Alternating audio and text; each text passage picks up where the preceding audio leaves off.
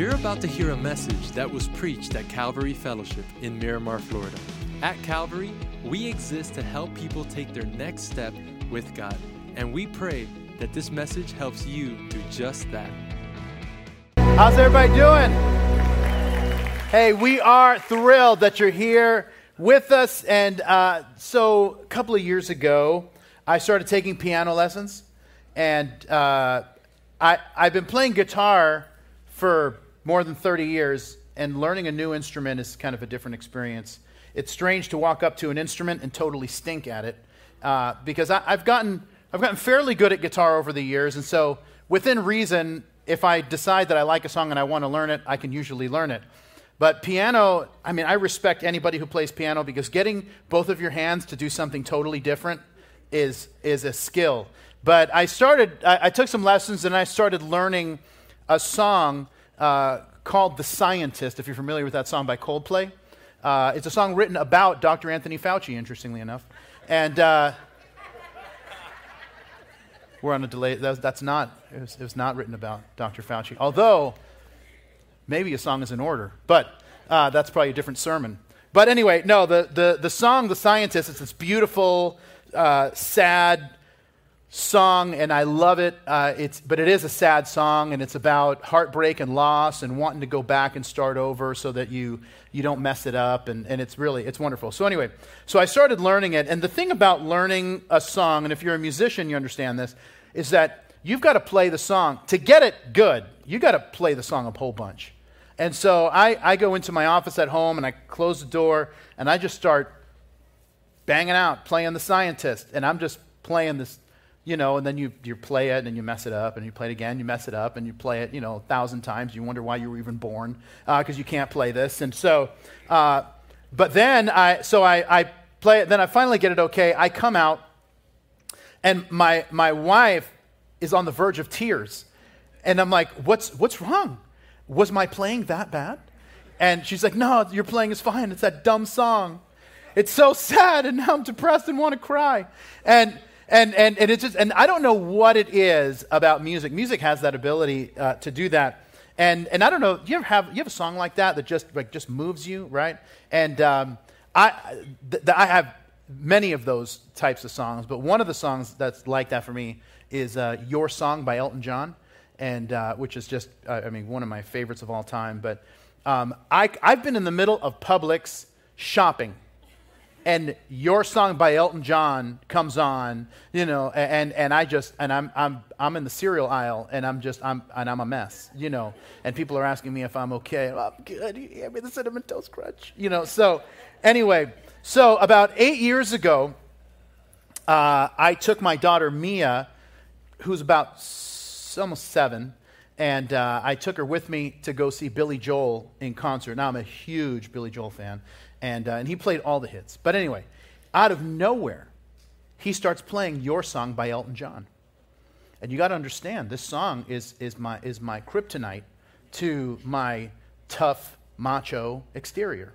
And so, I hear it and I feel it coming, and I'm just trying to hold. You ever tried to hold in a cry that's fighting for dear life to get out? This is not a good experience. And so, and you got to understand is that this is the song. The reason why the song's so moving to me is this is the song that I used to sing to Mia when she was a baby as she was falling asleep. And so, I hope you don't mind that I put it down in words, how wonderful life is while you're in the world. It's a beautiful song. So anyway, thank you. I haven't even warmed up. And and now I start crying because I'm singing along, and I'm just thinking about Mia being a baby and singing it to her as she's falling asleep. And so I just put my arm around her and tell her I love her, and then she turns to me and she says, Dad, I think she's going to say, Dad, I love you too.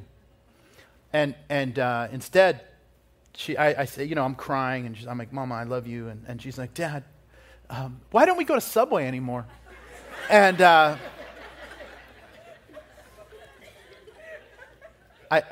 don't know. And what made you think of Subway I'm drying tears off now. And she's like, I don't know, I've been seeing a lot of signs for Subway at this concert. And I just don't, and I'm just like, why don't we go to Subway anymore? And I'm just thinking about the difference, right? Like I'm crying about a dad's love for his daughter, and she's wondering why we haven't picked up a spicy Italian on wheat as of late. And it's just a weird, it's right, this is just, it's the power of unseen influence, right? And music has that ability. And by the way, it's not just, doesn't just have that ability to make us sad. And if you don't believe me, go to a gym sometime and just wait for the song Eye of the Tiger to come on. And I'm telling you, it changes. Every guy becomes a different person when Eye of the Tiger comes on. You take a guy, and it's just, and you know, it's like, you hear that, like a dan, dan, dan, dan. Anyway, and then, you know, just like, and then you have then the little rhythm goes, down, down, down, down, down, and the guys are like, oh yeah.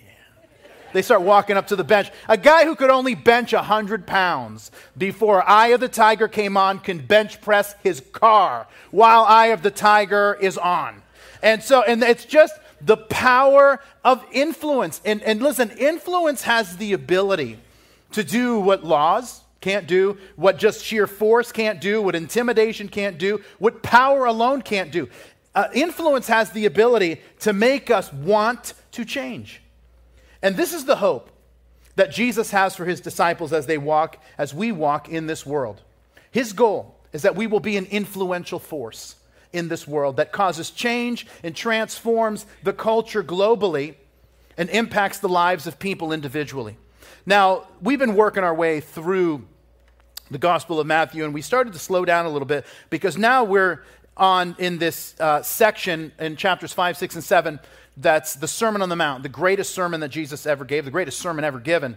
And so Jesus begins this sermon by talking about how to be happy. And he gives these 8 counterintuitive ways to be happy. And that secret to being happy, and this is really the key, is that it isn't just for us.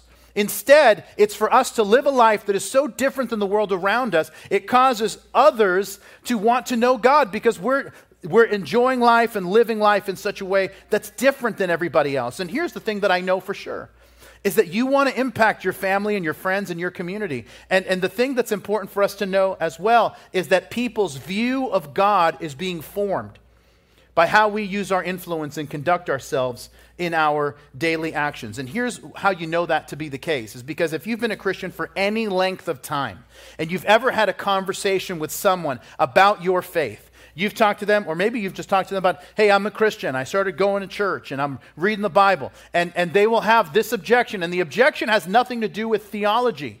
The objection has something to do very practically. And they will say something in like this. They'll say, I met a Christian who wasn't very Christian.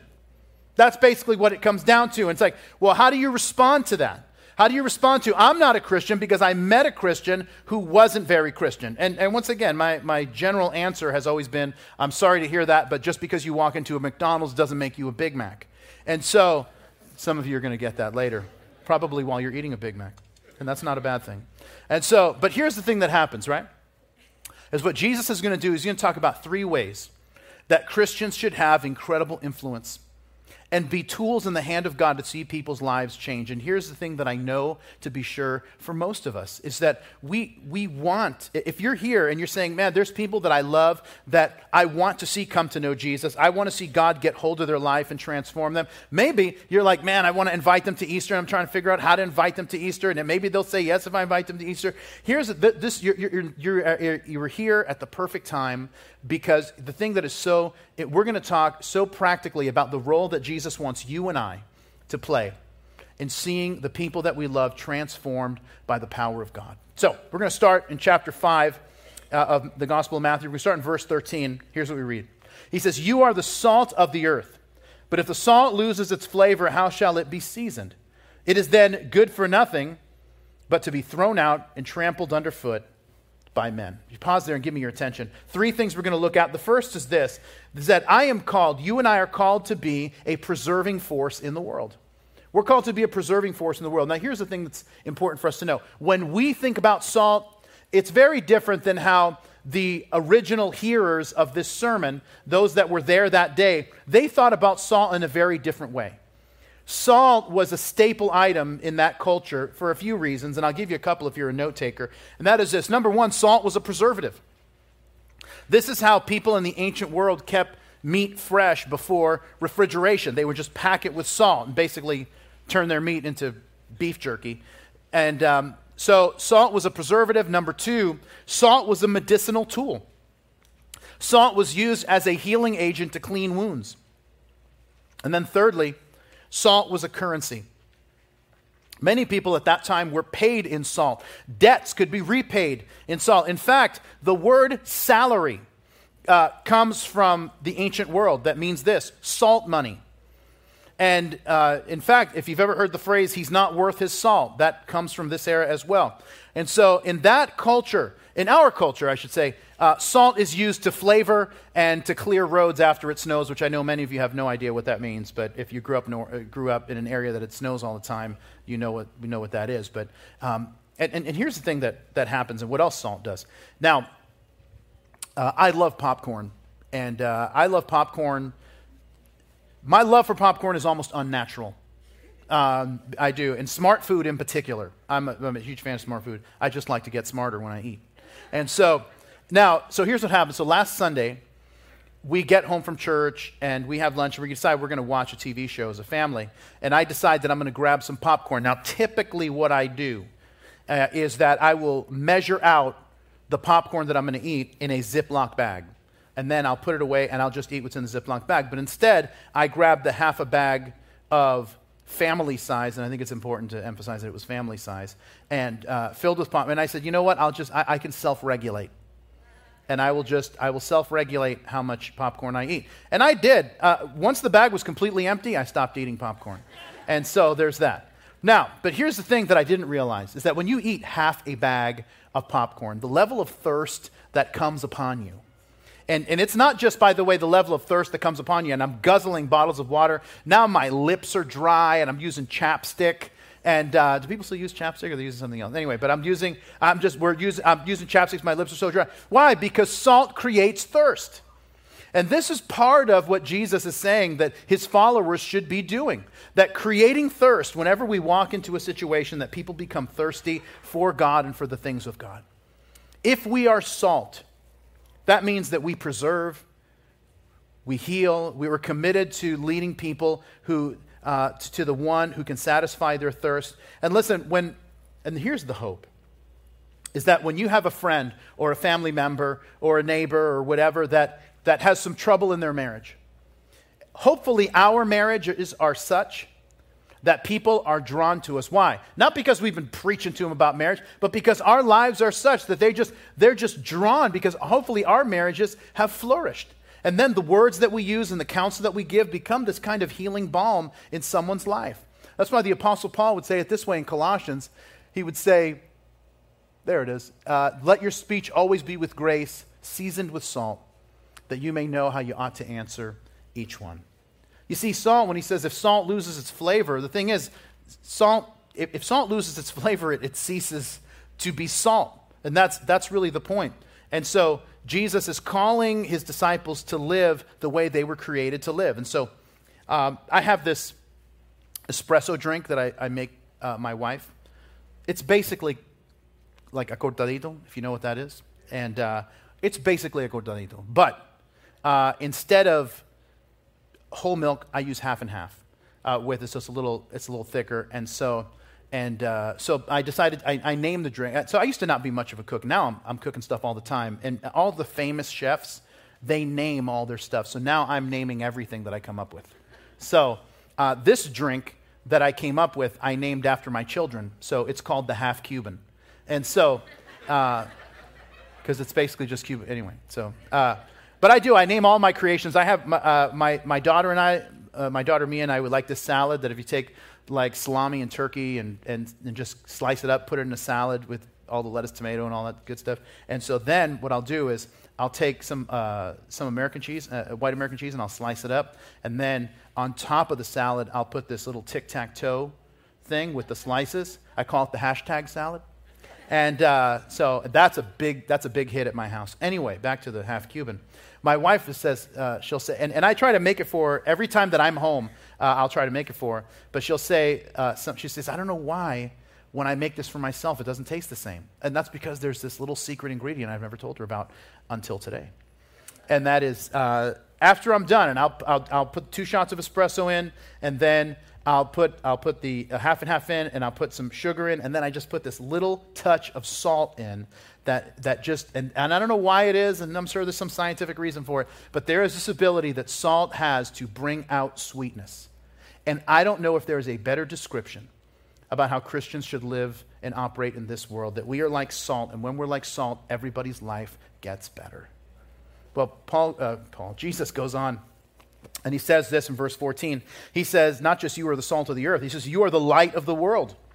A city that is set on a hill cannot be hidden, nor do they light a lamp and put it under a basket, but on a lampstand, and it gives light to all who are in the house. And let your light so shine before men that they see your good works and glorify your Father in heaven.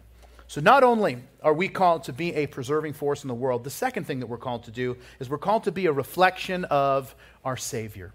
Now, we live with all kinds of light, right?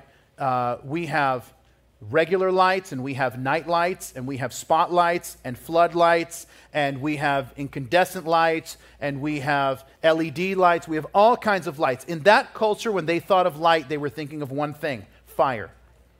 And when they thought of God being light, as the Bible tells us, they saw God as a consuming fire.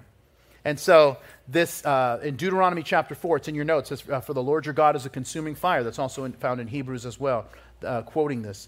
But there was a danger to fire that everyone in that day respected and understood. And I never thought of fire as something dangerous until the very first July 4th party that my wife and I had after we got married. So this is about 25 years ago. We were renting this little apartment, and we invited a bunch of people over to our house for a barbecue.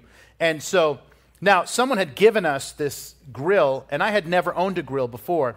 And my parents, when I was growing up in Boston, they had only cooked on a grill. They only cooked on a grill once a year. On July 4th, we threw this big July 4th party, and they would actually buy hot dog buns and burger buns. And so because I only saw them on July 4th, now no one ever told me this, but this is just what my impression was, I thought companies only made hot dog buns and burger buns for Independence Day barbecues. So, and I'll tell you, it's one of my more embarrassing moments is that I remember when I was I didn't learn this, it wasn't true until the 8th grade, when I was staying over my friend Frank Mullen's house, and his mom, we were sitting, they had this really nice dining room table, and we're sitting in there, and Frank's mom served hot dogs on hot dog buns for dinner. And so, and once again, I was told, when you go somewhere, you got to be polite and make conversation. And so I'm trying, as at 13, trying to be polite. And Miss Mullins, thank you so much for dinner. And I said, wow. And so I asked, I'm like, wow, it's amazing to me that you were able to get hot dog buns so many months after the July 4th holiday. And Mr. Mullins looked over at his son like, who is this moron that you've brought over to our house? and then, and it's like, listen, I'm not like the most discerning person in the world about certain things, but I started reading the room, and I'm like, oh, I'm the only person that believes this lunacy. And then I didn't know what to say, and I just said, I'm sorry, I'm Cuban. And they were like, oh, okay. It's like it all made sense. Apparently. Now, well, back to the grill. So, the grill that was given to us was a gas grill. And listen, at that time, growing up in Boston, gas grills weren't necessarily used that much. People used charcoal grills. So I only knew how to work with charcoal. So when they bought me the grill, I bought charcoal. And I bought pre-lit charcoal. And so then I also bought a bottle of lighter fluid. And so I dumped about 3/4 of the bottle onto this propane grill. Then I'm like, I turned on the propane. And then I lit a match. I hadn't even dropped it in. The flame that came up literally burned all of the hair on my arm off in a second. I mean, it was like, woof. And I screamed, and my wife came out, and she's like, what happened? And I'm like, I need a razor to even this out later, because it burned everything. And everything I cooked on that grill that day smelled like arm hair. And I'm telling you, and you can ask my wife this later. I mean, literally everything. And so people, what are they going to do? They're going to eat. They had no choice. Like, so how are the burgers? Like, I know what soap you use now. And and it was now. Think about what fire is supposed to do. Fire is supposed to warm. It's supposed to nourish when you use it to cook correctly. It's supposed to light the way. This is exactly what Jesus is saying, is that if we don't take light in our what we are as light responsibly, we end up being like my grill and just torching everyone who gets close. Now, let me tell you something that I see happening in our culture and something I see happening in the church, and turning so many people off from following Jesus. And here's what happens. It's Christians. It's us who sometimes love being right more than we love people. We love being right more than we love people. And listen, there is something amazing to me about Jesus. And one of the million things that amazes me about Jesus is that people who were nothing like Jesus liked Jesus. How is that? That these people who society hated, that they knew Jesus was in disagreement with what they were doing, but somehow they liked Jesus and they wanted to hang out with Jesus and be close to Jesus. And it's not that Jesus, and read the Gospels, it's not that Jesus avoided telling them the hard truths. No, it's that Jesus didn't beat them over the head with it and then gloat about it. Listen, sometimes as Christians we can be some of the most mean-spirited people. And it's because we love being right more than we love people. And that has to change. Because when you're light and you're doing it well, you're warming people's lives, you're illuminating people's path, and you're making everyone else's life better. And that draws people to you. I mean, do you ever have that moment? Maybe you wake up in the middle of the night and just want to see what time it is, and you grab your phone and you didn't realize your phone was on like full blast brightness. And you thought, like, you turn it on, you feel like, man, is this like a police investigation? Because you just get blasted with light, and right? Like, we've all had moments like that, and that's why dimmers are the greatest invention, because a dimmer will get you to the same place, right? Full illumination, but it takes into account where you're starting from, and this is really the key.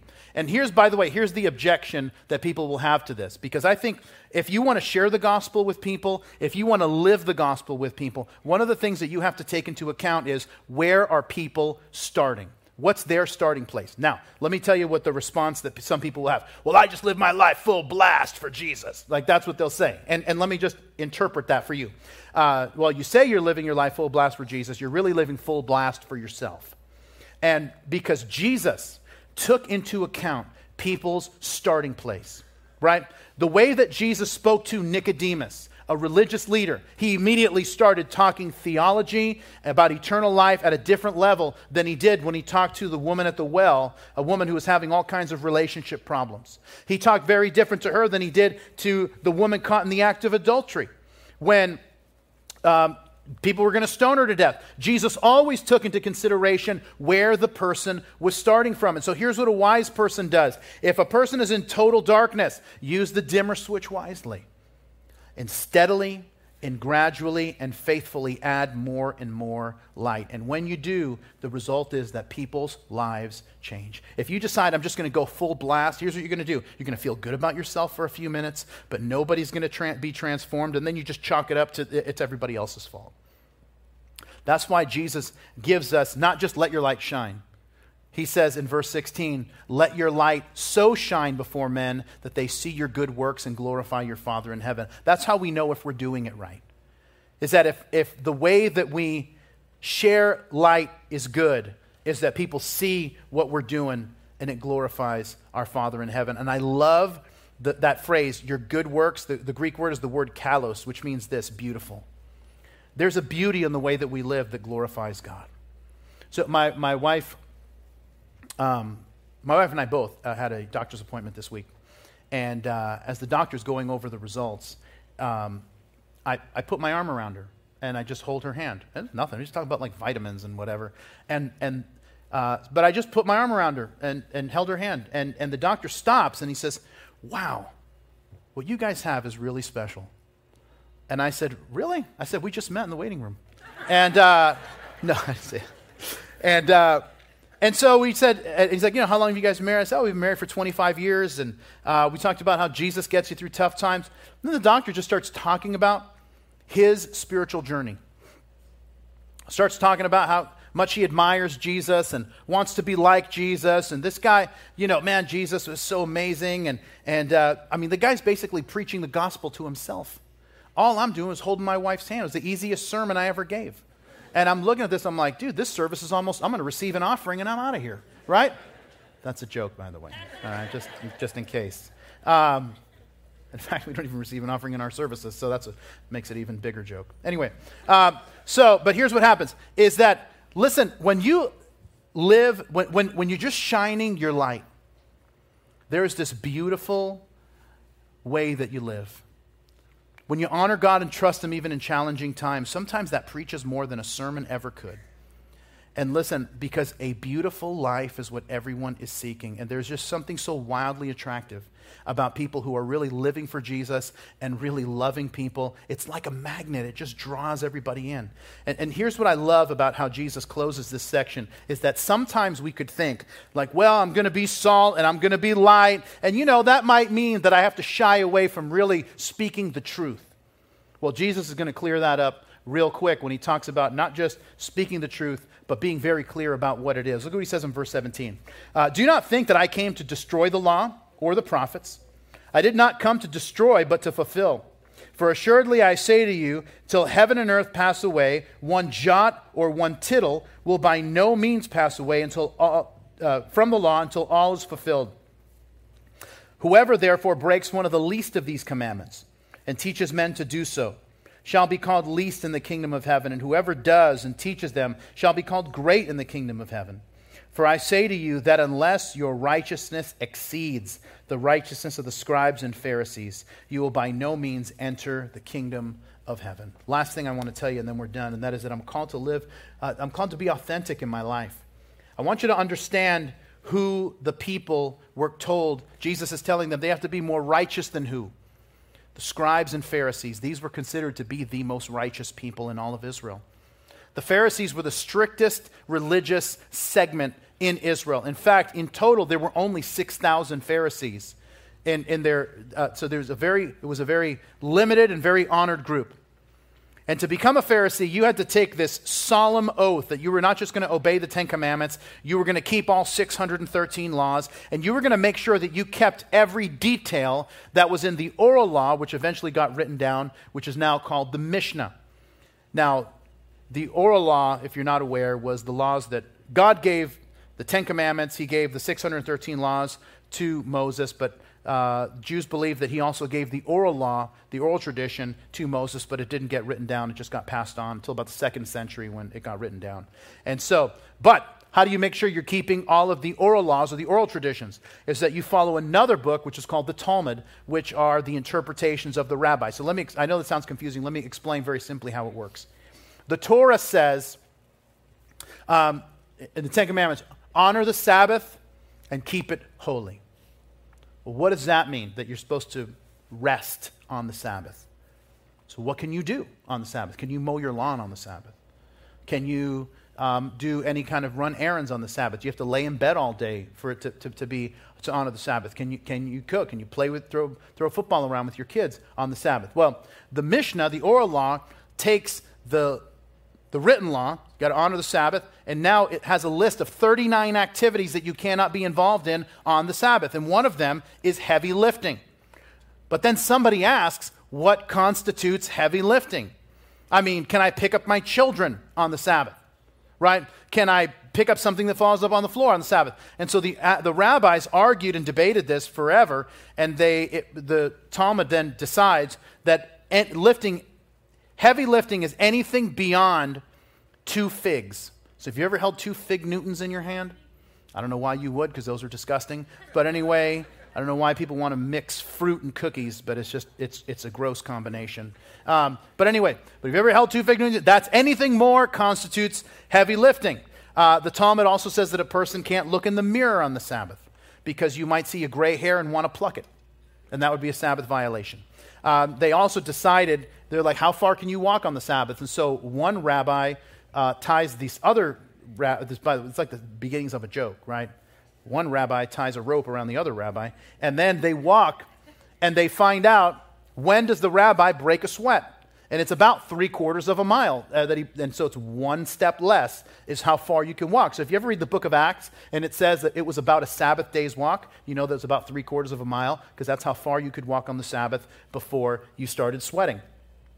And listen, this whole issue of resting became more work than just actually resting.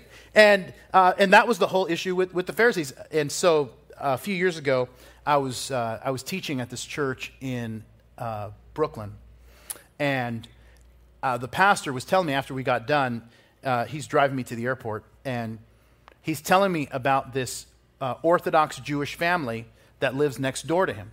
And so they're Orthodox, and so they have a stove that turns on and off that you can set automatically so that you don't have to push the buttons, because one of the things that the Mishnah talks about is that you can't kindle a fire. That's why you can't push the button that turns on the stove, because that would be kindling a fire. That's a Sabbath violation. So anyway, one Saturday, the pastor hears this banging and screaming outside at his front door. And he comes out, and it's the dad of the Orthodox family that lives next door. And he says, "Pastor, I need you to come into my house and turn off my stove, because my stove wouldn't turn off, and I can't violate the Sabbath." And so he gets outside, and he says, "Hold on. Pressing the off button is a Sabbath violation. But you just ran over here screaming, banging on my door, and somehow that's not a Sabbath violation? How is that?" And the guy was like, "Listen, man, you helping me out or not?" And he's like, "All right, let's go. Have a nice day." So, solving problems. Now, the point is this. The Sabbath was about resting. The Sabbath was about knowing that you're loved apart from anything that you do. But through their laws, the scribes and Pharisees had turned it into work, and they missed the blessing that it was supposed to be completely and turned it into a show showing how good they were. And once again, people were very impressed with the scribes and Pharisees and how they were so meticulous. And what they were really doing was dissolving any real meaning that it had. And by the way, in our next message in the Sermon on the Mount, you're going to see that as Jesus takes certain commands and he doesn't dissolve them or make them less. He actually takes them up a notch. And but that's why he says, your righteousness has to exceed the scribes and Pharisees. And they thought that was impossible. In fact, they had a saying at the time that if only 2 people got into heaven, one would be a scribe and the other would be a Pharisee. And so, because the scribes, if you're not aware, these are the people that hand wrote copies of the law of God. They're also called the lawyers in the Gospels because they're the ones that copied the Bible, which made them experts on the Bible. And so these were seen as the holiest of people, but what they had done is created all these workarounds instead of doing what it is that the Scriptures were telling us. And this is at the heart of what Jesus is saying. As Christians, we do this without even realizing it sometimes. We say things like this, well, you know, the Bible doesn't talk about it specifically, so I'm okay. And, well, yeah. The Bible doesn't say anything specifically about you taking a flight from Fort Lauderdale to Nashville, right? There's nothing in the Bible about that. But the Bible does speak a lot about wisdom and how we should live and what's appropriate and what's not. And one of the reasons that we do this, and we'll make this kind of, well, it's not technically wrong, is because what we want to do is kind of dance on the line, that we want to get as close to sin as we possibly can without falling over, and all we do is put ourselves in a bad situation. And listen, if you've lived long enough, You've watched lives and marriages and ministries and reputations be destroyed by people who have danced on the line because they should have known better and simply weren't wise. And all the while they were saying, well, it's not technically wrong. It's not technically immoral. No, it wasn't immoral. It was just unwise. And you're just trying to find the workaround to justify the thing that you're doing. And here's the thing that Jesus is saying. Not one jot or tittle is going to pass away from the law. And by the way, a jot or a tittle are like little markings. It's like the crossing of a T or the dotting of an I. He says none of it is going to be nullified until everything is fulfilled. Here's the thing that Jesus is getting at, is that we have to decide what our authority is going to be. Is our authority going to be what God has said or what we think? And this is why verse 19 is so important. He says, if you break, or literally the word is, if you annul the commands of God and teach and encourage others to do other, you're going to be small in the kingdom, or literally insignificant in the kingdom. Think about the things that you would hate to be insignificant in your life. Right? Things like you wouldn't want your marriage to be insignificant, or your family to be insignificant, or your career or your purpose to be insignificant. And the challenge that Jesus is giving to us is that if we set aside what God's word in these areas and any other area of life, then the areas that we ignore are going to be a shell of what they could have been.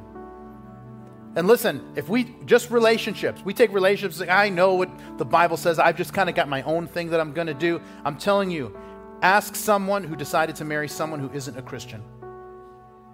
And they aren't going to tell you a story of great blessing. And I'm telling you because I've been doing this a long time, and I've heard this story 1,000 upon thousands of times. And it always starts the same, and it always ends the same. We got along really well, and she was open to me going to church, and they were kind of glad that I was a Christian. And then we got married, and he thought that the Jesus thing was just a phase, and I thought that they were going to change once we got married, and now we're in big trouble. And listen, the sad story is that the thing that was so important in their lives becomes stunted and insignificant in comparison to what it could have been, because they didn't think that that command applied to them. And why is that? Because we didn't take the commands of God seriously down to the crossing of the T and the dotting of the I. But you know, the opposite of that is also true. And that's the wonderful promise that we have, is that if we decide to take God's commands seriously, I'm taking them seriously down to the crossing of the T and the dotting of the I. Here's what he says. There's great blessing waiting for us. He says, you're going to be great in the kingdom. The things in your life that matter most will go places that you never dreamed, because the blessing of God is going to be on your life. And that's God's desire for you. Listen, God's commands are not to ruin your life and wipe out any joy that you could have. Instead, he wants you to walk with him so that he can bless your life and do things in your life that you would never be able to do on your own. And you know what the good thing is that there's story after story after story after story of that as well. Christians who decided that they were going to trust God down to the crossing of the T, to the dotting of the I's, even when they didn't get it. Even when they didn't even totally agree. But they were going to do it anyway. And what they discovered was more blessing than they thought they would even be able to handle. And that God was able to do something in their life that they would never have been able to do for themselves. And that's God's hope for you, and that's God's prayer for you, and that's God's desire for you. Here's what you got to decide, is that you need it to be your desire for you. And watch him do what only he can do in your life. Let's pray together. And Lord, we want to thank you for that promise, that your hope for us is that we would trust you so much that you would do in your life, that you would do in our lives what we could never do in our own. So God, we just want to be open to you, doing, working. So God, we want to cross the T's and dot the I's when it comes to your command, and trust you for the rest. God, you're going to do great things in us. Help us to follow you that much closer. And we pray it in Jesus' name, and everybody said, Amen. Amen. Thanks for listening to today's podcast. If today you made a decision to follow Jesus, congratulations. It's one of the best decisions you've ever made. And we as a church want to help you with your next steps. You see, we have a free gift we'd like to give you.